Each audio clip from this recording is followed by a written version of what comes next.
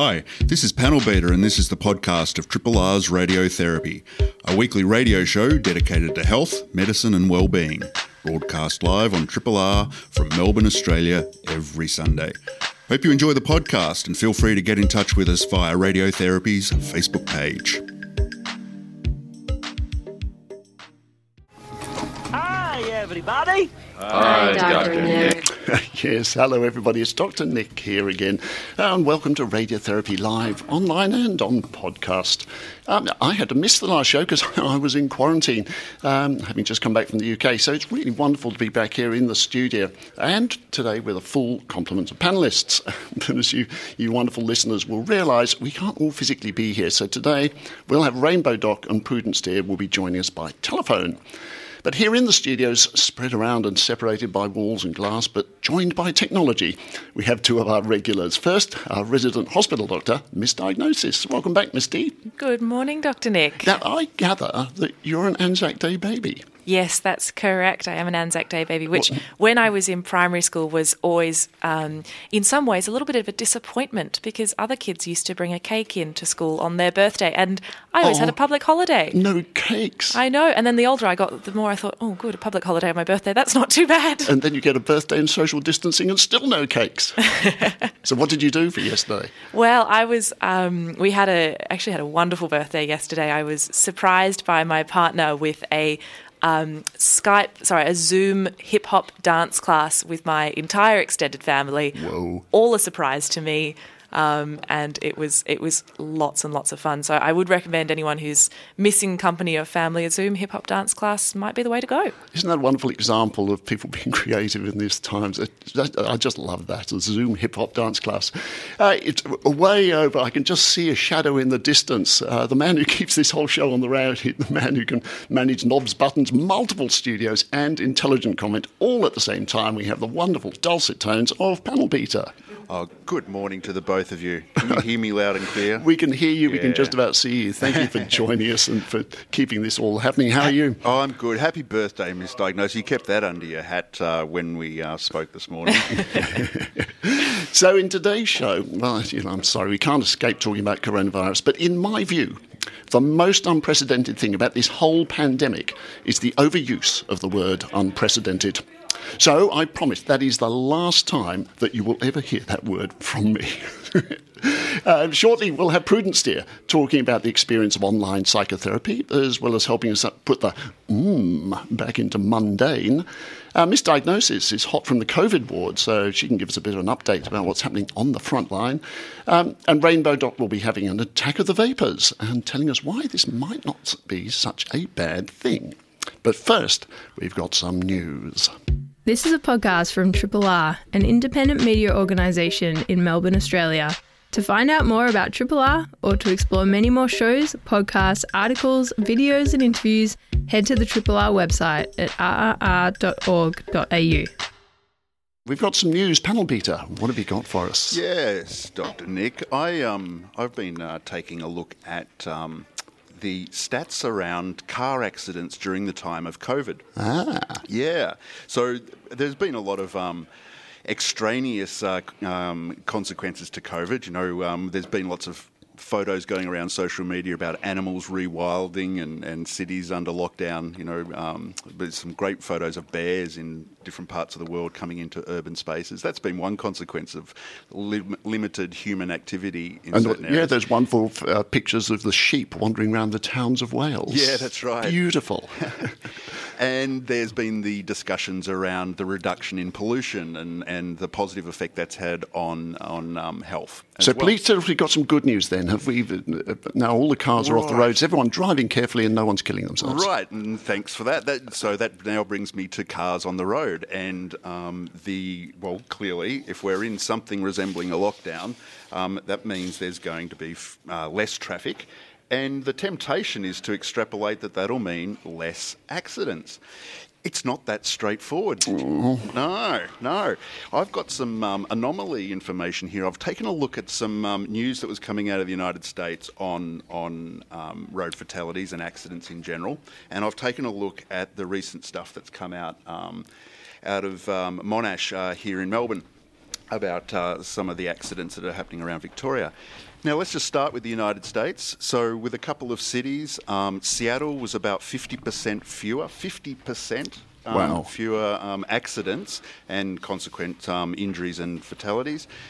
In Los Angeles, there were also about half as many collisions, right, as normally the case. And this is interesting in light of then thinking about the Victorian road toll. We've actually been higher in the same period as last year. How do you possibly explain that? Right. So Max Cameron, who's at the Monash University Accident and Research Centre, he's, obviously we're recognising that roads are less congested, but that this might mean there are higher speeds. And there's also the likelihood that there's some kind of correlation between the increase in alcohol consumption and during COVID and reckless behind-the-wheel activity. Can I give you my personal theory? Yep. All the smart, sensible people have stayed off the roads, leaving the people who are less careful, shall we say, to get on the roads. And as a cyclist, I've been turned into and doored more often in this quieter time than I was when it was all busy. Yeah, that's very disappointing to hear. Yeah, but it's curious that we can't say that, for every one less car on the road, there is one less likelihood of fatality. The mathematics just doesn't simply work like that. So there's estimated about a 70% drop in traffic at the moment, and Dr. Cameron was talking about maybe only up to, at best, maybe about a 50% drop, if at all.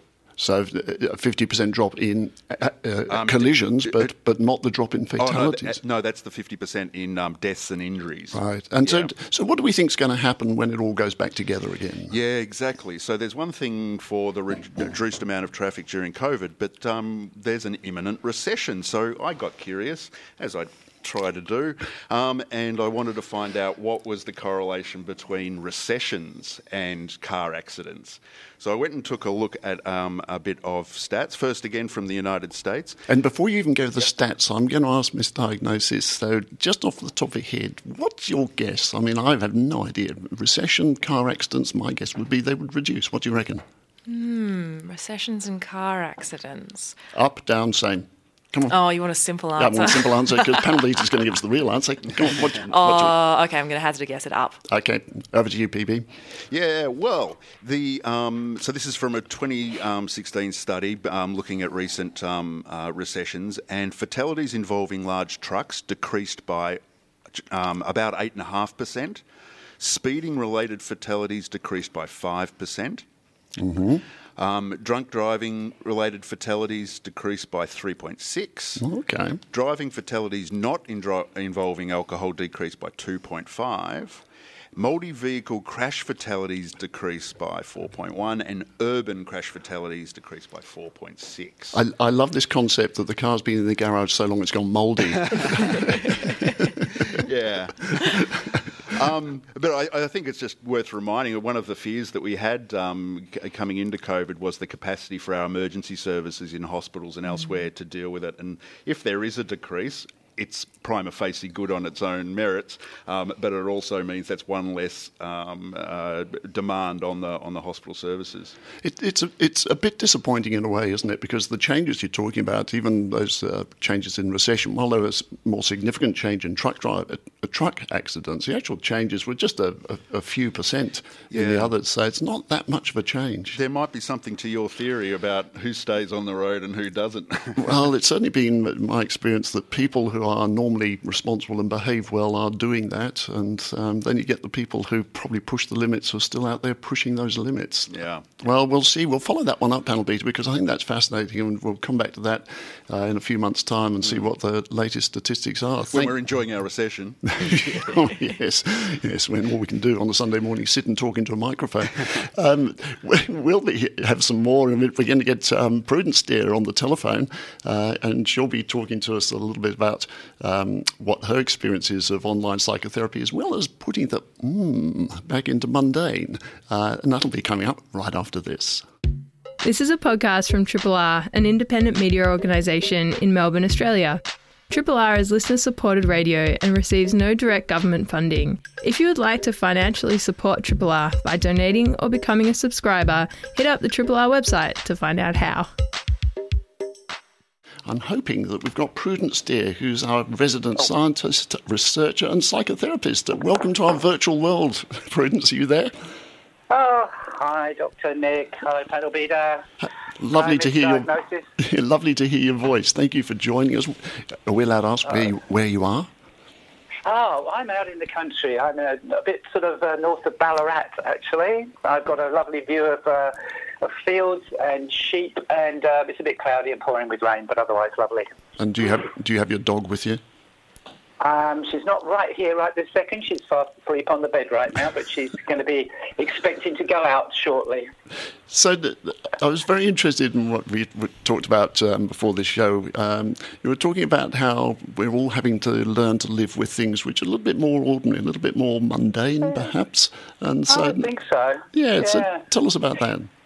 Well, look, I mean, and I was thinking, to what to talk about today, and I really wanted to come up with something that wasn't sort of going to be about COVID or isolation. But you know what? I found that really quite difficult to come up with something. And I was thinking, I used to spend the month between broadcasts, looking at the news, doing a bit of research on something that I've heard about or read about that sparks my interest. But again, everything is kind of COVID, isn't it? And you know what? As well, I find it difficult to get the energy, to be honest, Dr. Nick. To look at something new. I can't help but look at my sort of social media streams and look at the mainstream media. And one thing I keep seeing, over the last few weeks is that we're being told that we could do stuff with all this extra time that we supposedly have. Yes. And it's really exciting, isn't it? We should be exercising, we should be learning, we should be making things, we should be doing things. Look, I mean, we could be hip-hop dance classes every day. Yes, how are your Ukrainian lessons going? Well, I will have to be honest. I've found it difficult really to find things that I really want to do. I did surprisingly surprise myself actually with some super ripe bananas on Tuesday that I actually made some banana bread with, and I wonder actually how many people have been eating banana bread the last few weeks. I think the novelty might be wearing off a bit by now, and I kept on going after the banana bread and actually made a loaf of bread in the bread machine, and that was also exciting. And in fact, I even made pizza on Thursday, and I thought that was wonderful, but I made too much, and by Saturday I think we were kind of getting a bit fed up with that. Now, do I hear a sort of psychological hat coming on here, which is sort of taking me a little bit to sort of living in the moment and mindfulness, where we need to celebrate ordinariness and really focus on some of the things which maybe we took for granted, but in fact that's what we need to do at the moment. Tell us about that. I think there is absolutely, we are finding that sort of we're under pressure, but I think the reality as well is that I'm hearing that so many people are actually not finding the energy and not finding the motivation to do things, even though we appear to have the time to do it. And a really important message, I think, is, you know what, that's okay. It's actually normal to feel like this in a time of crisis, that there is this uncertainty, there's a disconnection from family and friends. I know we're doing a lot of video conferencing, and I've been doing that. We have family dinners, where we all in different places, Sydney, Melbourne, Ballarat, we're all together, or we're watching movies together, but we're still feeling kind of demotivated. And I think it was interesting that came to mind as well, because I actually was watching. I mean, I'm doing training online, and I watched a training session last week, which actually talked about this kind of that our brains kind of shut down a little bit and become, kind of quietens us down, and that's one of our coping mechanisms. That we actually, rather than get too anxious, we actually become kind of de-aroused, that our level of energization, if you like, goes down. So, look, I think it's important. You mentioned the dog, and I love going out and taking the dog out for a walk, and so does she. And I think I'm learning a lot from her right now, because she explores the world through her senses. She smells, especially. She loves smelling. She's got to stop and sniff everything. And I think, I go, oh, yeah, actually, while she's doing that, I'm looking around, and I think it's really important that we do, evaluate what we can see, what we can smell, smell the air, feel the breeze, depending on where you live, you might be able to hear the birds or you can hear the traffic, but it's about life and activity. There is stuff going on. I think it's really important. Yeah, what you're saying really rings true to me, because dogs are the quintessential creature that live in the moment and take great pleasure from the immediate misdiagnosis. I'm so glad you're saying that, Prudence, because I find myself, I come home from work and everybody's sort of been doing online yoga classes or, making something or baking something.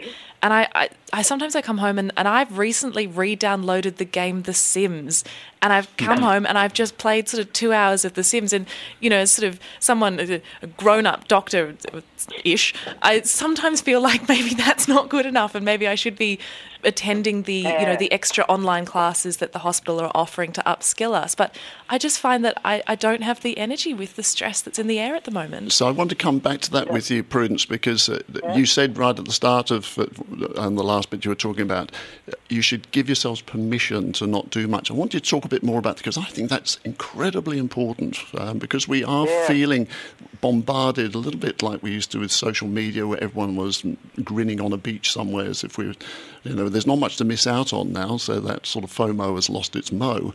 But at the same time, there seems to be this different pressure. So talk a bit about that for us, could you? Well, yeah, I think it is, that the idea that somehow we've been given a kind of freedom here and that we should be doing something, and I think that's kind of the emphasis, isn't it? There's this idea that you should be doing. Now, we are in a sort of heightened period of anxiety, nevertheless, right? This is strange to us. This, it's unpredictable. So we are going to respond with a level of a kind of fear response. So our brains do things in those situations. And there's a couple of ways that when we are threatened, I think most people know about the sort of, the fight or flight response, where we get some impulses from our brains that go down to our adrenal glands, wham, we get loads of adrenaline circulating in our body, our heart rates go up, we get activated, we get aroused, we are like ready to go, fight or run. But on the other hand, though, there's actually, neural systems that kind of do the opposite, which shut us down, which slow everything down. And they also kind of slow our brain and our thinking down. And actually, I think there's a large part of that that's going on. The way we cope, and this is a psychological and physiological thing, our brains shut us down a little bit. So we do feel actually slightly depressed. And when we're depressed, we don't feel so enthusiastic.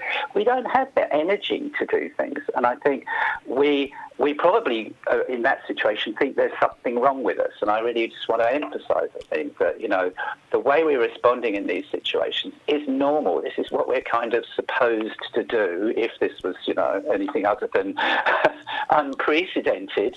No, you're not allowed to use that word. I'm sorry, that's been banned until 11 o'clock. I got it in. I got one in. But yes, that's it. We kind of do shut down because it keeps us calmer. Hopefully, we feel less agitated, but that does mean we feel less energized, less motivated, and we may then feel that we're performing below our best. I mean, many people are working from home and they're probably getting stressed because they're not doing as much or achieving as much as they would do if they were commuting and going to the office and feeling really highly pressured. But I think, again, it's okay. It really is. Nobody's performing well at the moment. I think globally we're all under par. So I'm going to give you one of the ways that I'm trying to deal with this, and you tell me whether you think this is any use. But I'm not relieved to hear what you say, because I feel myself feeling guilty a lot of the time sitting at home not doing some of these things. And one of the ways I've tried to deal with this is to say, all right, at this time I'm putting that aside to go and have coffee or read a book or just blob or whatever it is, or this evening I'm allowed to take off. I'm sort of compartmentalising the time so that I'm allowing myself downtime, so that I feel a bit less guilty, which is what I used to do when I was studying. I used to say, okay, you are allowed this time off to kind of legitimise it. Do you think that's a valid technique people could try? Absolutely. I mean, one of the ways of dealing with those sort of desires, yes, to procrastinate or change or do nothing or sit and stare at a screen is, yes, to set some time, set a routine. Routines always help, of course, but don't make them too demanding. It's sort of like, go and do 40 minutes. So I'm going to work for 40 minutes, and then when I've done that, I'm allowed to have a cup of tea and a chocolate digestive, and I'll do whatever. I'm going to watch an episode of something on Netflix, and then I'm going to go back and do another 40 minutes. And mix that up between things you think you should be doing and that maybe you have to be doing, and those reward items. So it might be watching a video. If you've got a garden or some outside area, obviously go outside. Get some sunlight if there's sun, get some fresh air, because that's all good for us. But yeah, allow yourself rewards for achievements, but don't make the achievements too demanding. And I want time boxed. And I want to come back to your work as a psychotherapist, because, of course, this has changed everything. And traditionally, we think of psychological therapies as something that needs to be done face to face. But then years ago, people started writing it down in books. And I remember we used to call it bibliotherapy, when you could tell people to go and get a book from the library, and then they went online. And we got things like the Mood Gym, where you can do cognitive behaviour therapy through the internet. How's it working out doing therapy remotely? Okay, this is interesting, because, I've switched over to doing it completely remotely. I'm using video conferencing, and I'm using the good old-fashioned phone. Now, I've obviously been working with clients who I've been meeting face-to-face, and we've now switched over. So that's not so difficult, in the sense that we've already got a relationship. I'm a psychotherapist and a counsellor, and I'm a humanistic person practitioner. I use what's called person-centred counselling. So a lot of that is about talking and building a relationship with my client, so that we have a very kind of close bond over time. Now we're having now to do that in that sort of video conferencing environment. Now, actually, interestingly, I'm not finding it too difficult. Some clients do not want this. This is not going to work for them, so we have to be really mindful of that. And they won't even participate, and that's fair enough. At the other extreme, I have clients, for example, who have severe social anxiety, and getting out of their home to come to the clinic to see me and to use public transport and so on is a major problem. And on days when they're due to have therapy, they may not be able to get in. So I was going to ask you that. There must be people for whom going and seeing someone face-to-face is highly stressful and complicated. Indeed. And to be able to do it rather more almost anonymously, if you like. What about the difference between doing it by video and then just by voice? Do you notice much difference there? Look, I think I might argue it's nice to be able to see the other person. I think it kind of is reassuring. But I'd say to some extent it's not essential. And I've been reading some commentary just recently, which actually says that phone in some ways can be better than the video conferencing, because there is a kind of disconnect. Even though you're seeing the person, their image, it is still an image, and you're having to deal with a kind of cognitive dissonance of seeing the person but not actually being with them, and that can cause some kind of psychological, I suppose, contradictions, some sensory contradictions that actually can be distracting. So phone, you can really focus actually on tone of voice, the person's intonation and so on, which actually can be very, very informing, because we do communicate so much by voice. So yes, I completely agree with that, because I realise with patients I've spoken to over the telephone, people I've known a long time, I only have to hear their voice and I can absolutely see them. I can picture their expressions. I almost know what they're looking like, even without the video, just from the sound of their voice and the way they answer. Totally. We reveal such subtleties in our voice. Right. So can I ask, Prudence, do you have at this stage, so this makes absolute sense with clients that you have a really strong relationship with, people that you've been speaking to for a long time, and that you can picture them if it's just on the phone. What about people who maybe haven't engaged in any kind of therapy before and are finding this time really anxious and want to start some of this stuff? Is there a way for someone who doesn't have an existing relationship with a therapist to build one over telehealth? Absolutely, and I'm doing that, and I'm finding that quite effective. Again, as I say, it's not necessarily for everyone, and it's probably not for every practitioner and style, but an awful lot of how I work is about talking. So that is kind of the primary sort of connection. And I think, therefore we, it does work. It works through phone, and I think it's being quite effective. And I'm certainly getting clients who are telling me it's very effective. Oh, thank goodness, you can hear me. I mean, that's something that I say to clients, even when I'm face-to-face, is, am I hearing you? It's important. I'm not just listening. I'm actually hearing what you're saying to me. So, yes, look, it absolutely does work, and I'd encourage people to try it. You've got nothing to lose. Across the board, really, that Medicare is now funding telehealth extensively, so you can get, bulk billing, psychologists who will talk to you on the phone or do a video conference with you. So it's accessible, it's available, and we're out there to provide that sort of service. And that's an important reminder, thank you, Prudence, because there may be people out there who think that this is now an impossibility, but it's helpful to know that not only is it available, actually, from what I've been reading, there's, if anything, an expansion of services, because there are people who've been trying to put this kind of help available that maybe it wasn't before. Prudence, thank you so much, and thank you so much. And thank you also for reminding us that not being highly motivated to do all that stuff that everybody else seems to be doing all the time is okay. That's right. I find that immensely reassuring, because that guilt over not doing stuff, I think, is really quite high risk. Yeah. So thank you so much for that, and stay safe. Pleasure. Look after yourself. You too. Okay, bye for now. This is a podcast from Triple R, an independent media organisation in Melbourne, Australia. Triple R is listener-supported radio and receives no direct government funding. If you would like to financially support Triple R by donating or becoming a subscriber, hit up rrr.org.au to find out how. And now we're going to talk a little bit about what it's actually like at the front line, misdiagnosis. Yeah, so I thought I'd talk a little bit about what it's like on our sort of front line in Victoria here at the moment, which is, of course, different to the front lines in places like the UK and, obviously sort of China and things like that. So it's a different picture maybe to the picture that people are reading about in the news. And essentially, what it's like from a very, very junior doctor's perspective. But very junior, but very front line, because you're actually on the infectious diseases unit, aren't you? Yeah, that's correct. Yeah. So essentially, my day sort of starts. I sort of turn up at work before work starts and come in, and I'll change into my scrubs and then change into my face shield and change into my mask, put all my bags away, that kind of thing, and head down to the ward. And so just a quick question, do you have to wear that stuff all day long? So on the COVID ward itself, we're considered a high-risk ward, and different hospitals have different policies, and it depends on the hospital policy for the different wards themselves. So high-risk areas, there is increased use of PPE to keep the staff and patients safe. So high-risk areas are things like the emergency department, where you've got people coming in from the community, you don't know, maybe they do have COVID. The intensive care unit, the ICU, where you've got people hooked up to ventilators, and the dedicated COVID wards themselves. So quick question then, if everyone's dressed up in this PPE, how does anyone know who anyone is? Yeah, so that's a really good question.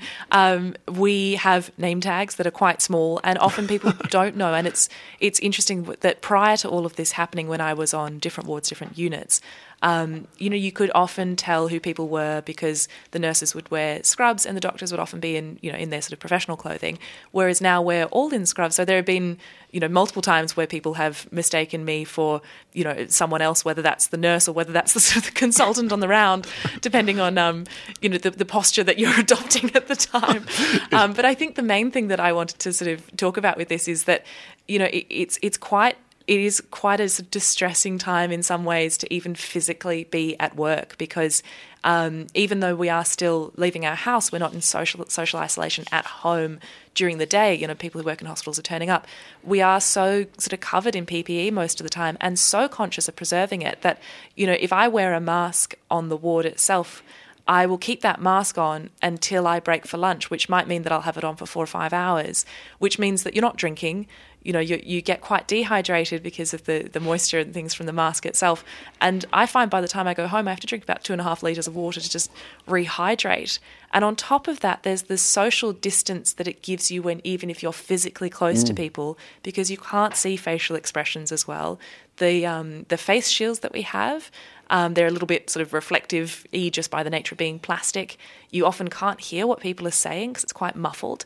And it's a little bit like, essentially being in kind of full scuba gear that you can't really hear, you can't really see, you're a bit cut off from people, yet you're physically around them, you're trying to protect people, you're trying to do your job. But all of it does add to an increased anxiety level, as well as, just the aches and pains of wearing it all. I get sort of little sort of scratch marks and bruises behind my ears from the mask. I get tension headaches from the shields across the forehead as well. And there are things that we can do to mitigate that, and different sort of bits of padding that you can put in. But overall, it's definitely a different time to be a doctor, and it's not the picture I started with. It's a very different experience. I mean, I put it on briefly to see one or two patients, but to be wearing it all day, I hadn't actually thought how what an imposition that must be, and how exhausting at one level that is. But what on the infectious diseases ward? I mean, what's the story with COVID? Do you have many people on the ward at the moment with the disease? So most of the patients with coronavirus, they're not admitted into the infectious diseases unit. It's just about logistics of managing the patients themselves. We have had a few patients who have been swabbed positive for COVID on the ward, but we haven't had the avalanche, the massive influx that they've seen in other countries, which has been, of course, a huge blessing. And part of that is that, sometimes the patients, and I haven't seen these patients, they come in through emergency, they're well enough to go home and self-isolate. They don't necessarily need in-hospital medical care. We have had patients with coronavirus, as, the statistics will show, and that in and of itself is also quite distressing, because the ward is a closed ward. You can't have visitors on the ward itself. So if you have a loved one who may have coronavirus and may not be doing so well, you can't physically come in and see them. And a lot of that, the staff have been, really, it's disruptive for us as well, because, of course, we want to facilitate family members seeing their loved ones. And yet, in some ways, the best way we can do that is over FaceTime on an iPad that we disinfect afterwards, and it's better than nothing. But in some ways, it's also not what we were sort of taught to do in medical school. We were taught to bring people in and have family meetings and hold hands and, look after people in a really compassionate way. And in some ways, our normal compassionate mechanisms have just been ceased. This would be something which people who've been through it would be familiar with, people with loved ones or who themselves have been kept away during times of illness. But I think it's under-recognised otherwise how huge that impact is on both staff and patients.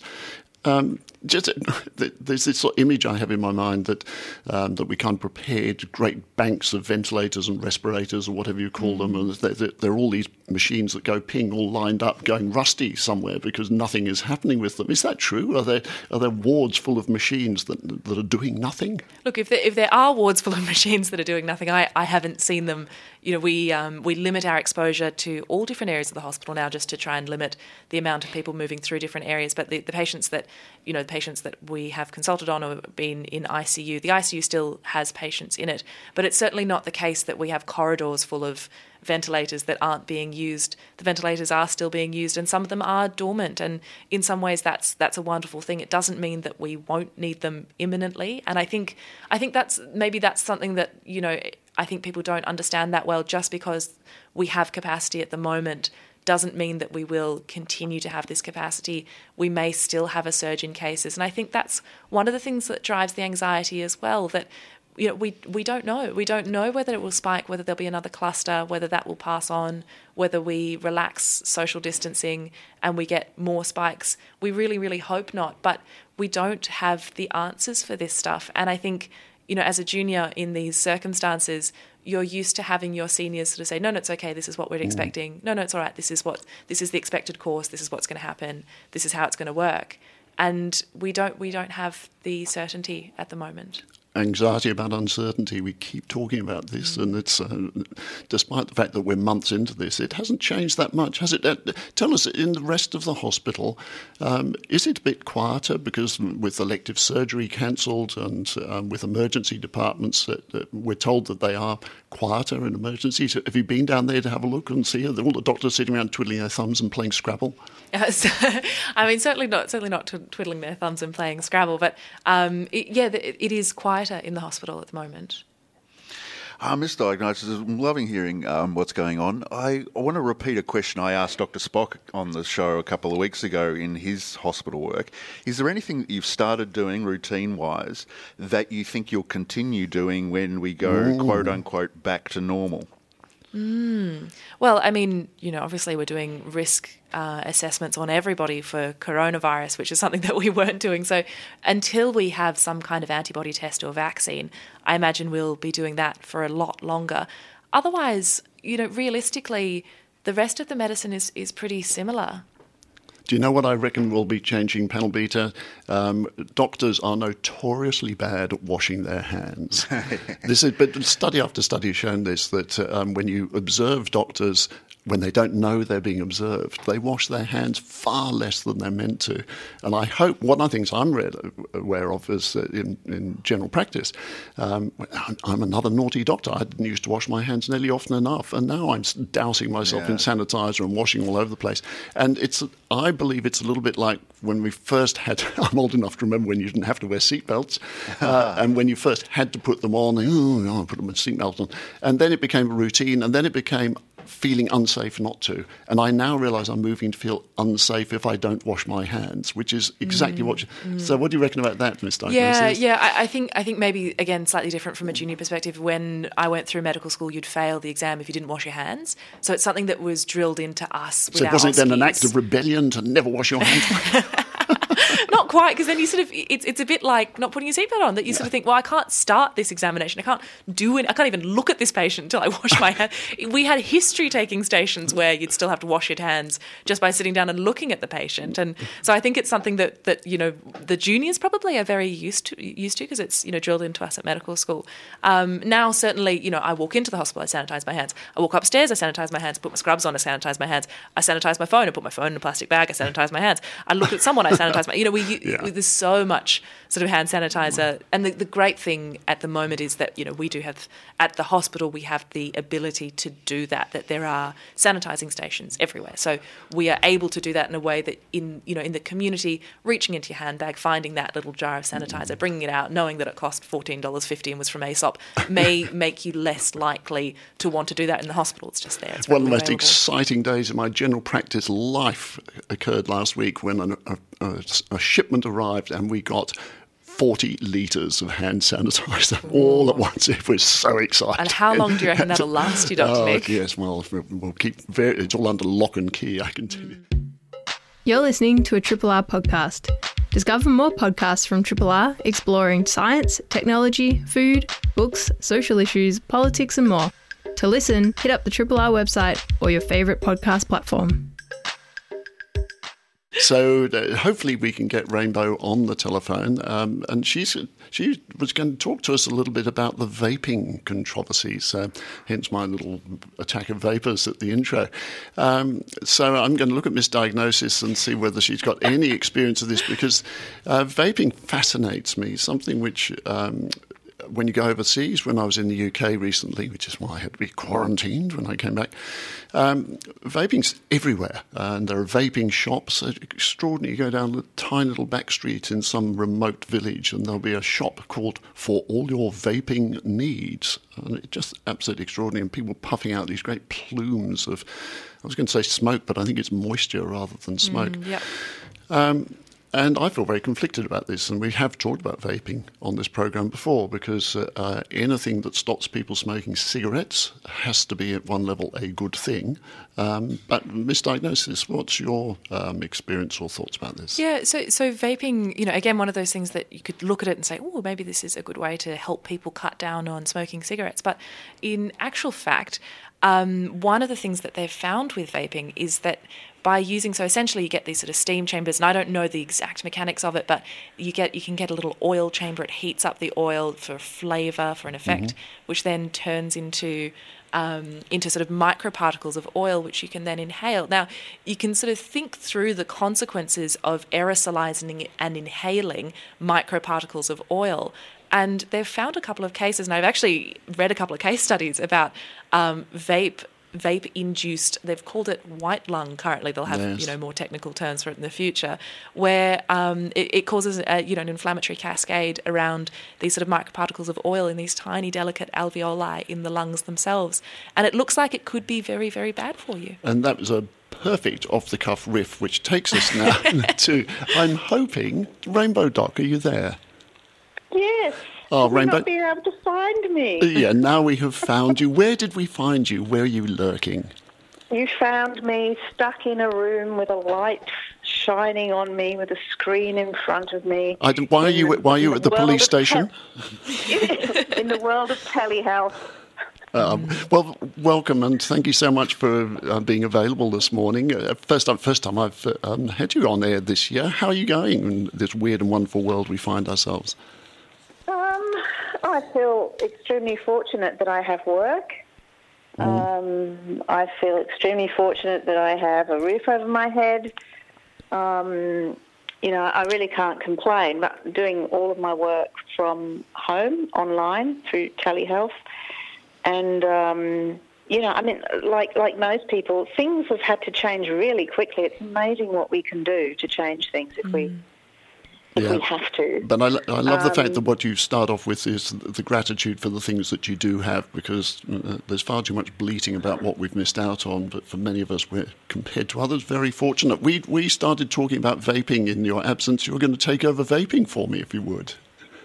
Yeah, I mean, at this time, I think what's happened, a lot of people have suddenly put expectations on themselves as to what they need to accomplish or produce during this time that we are restricted or isolated.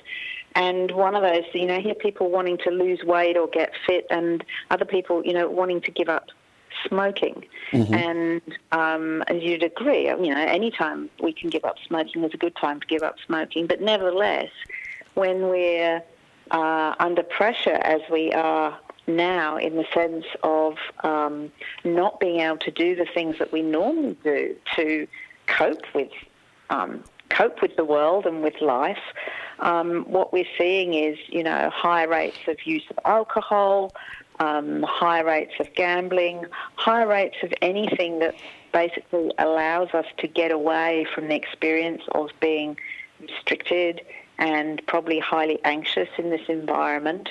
And smoking is one of those things. I imagine the rates of smoking have probably gone up, not down, despite our knowledge that, COVID attacks our respiratory system and we're better off probably not to be a smoker. And are you suggesting that with all this stress around, smokers should get a free pass to carry on at the moment?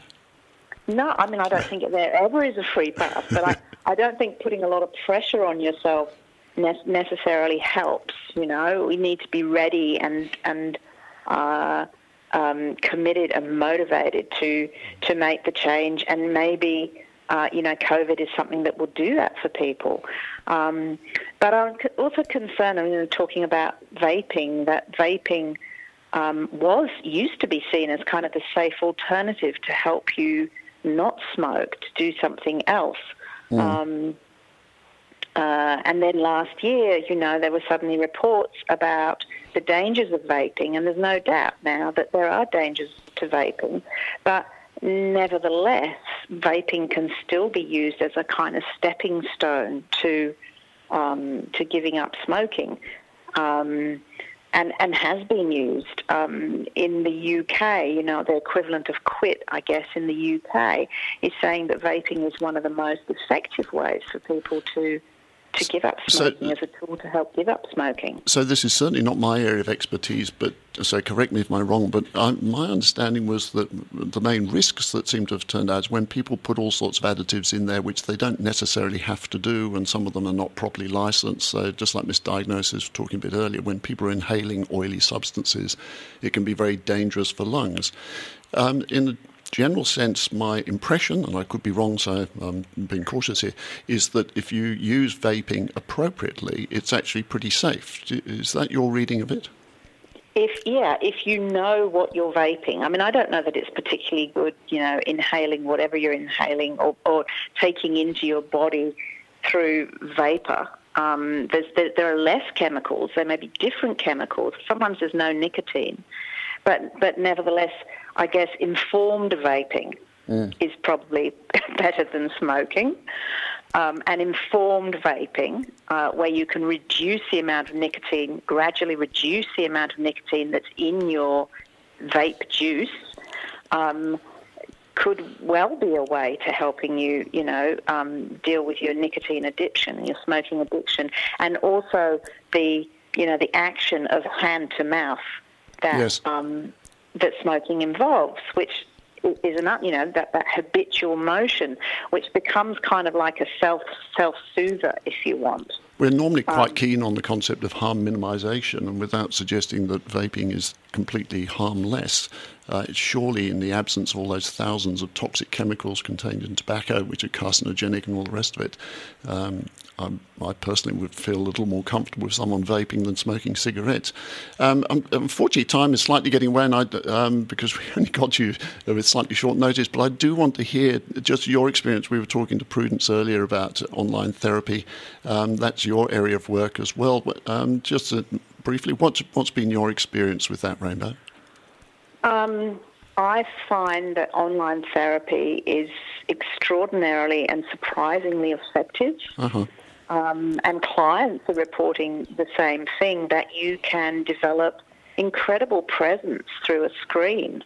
I think it's really important that people make efforts to, distinguish between having a chat on a screen with a mate via Zoom and having a therapy session, and set themselves up so that they are in a relaxed, sitting in a chair, relaxed rather than leaning forward into their screen during sessions. But if it's set up well, the experiences that I'm finding people are having are kind of taking them by surprise very much. And I think this is what we're hearing. We certainly heard it from Prue, and I think this is a really positive note to finish this little segment on, that with all the restrictions we have, the fact is that psychological help is still available, it's still effective. So I'm delighted to hear that's your experience. And Rainbow, thank you for joining us.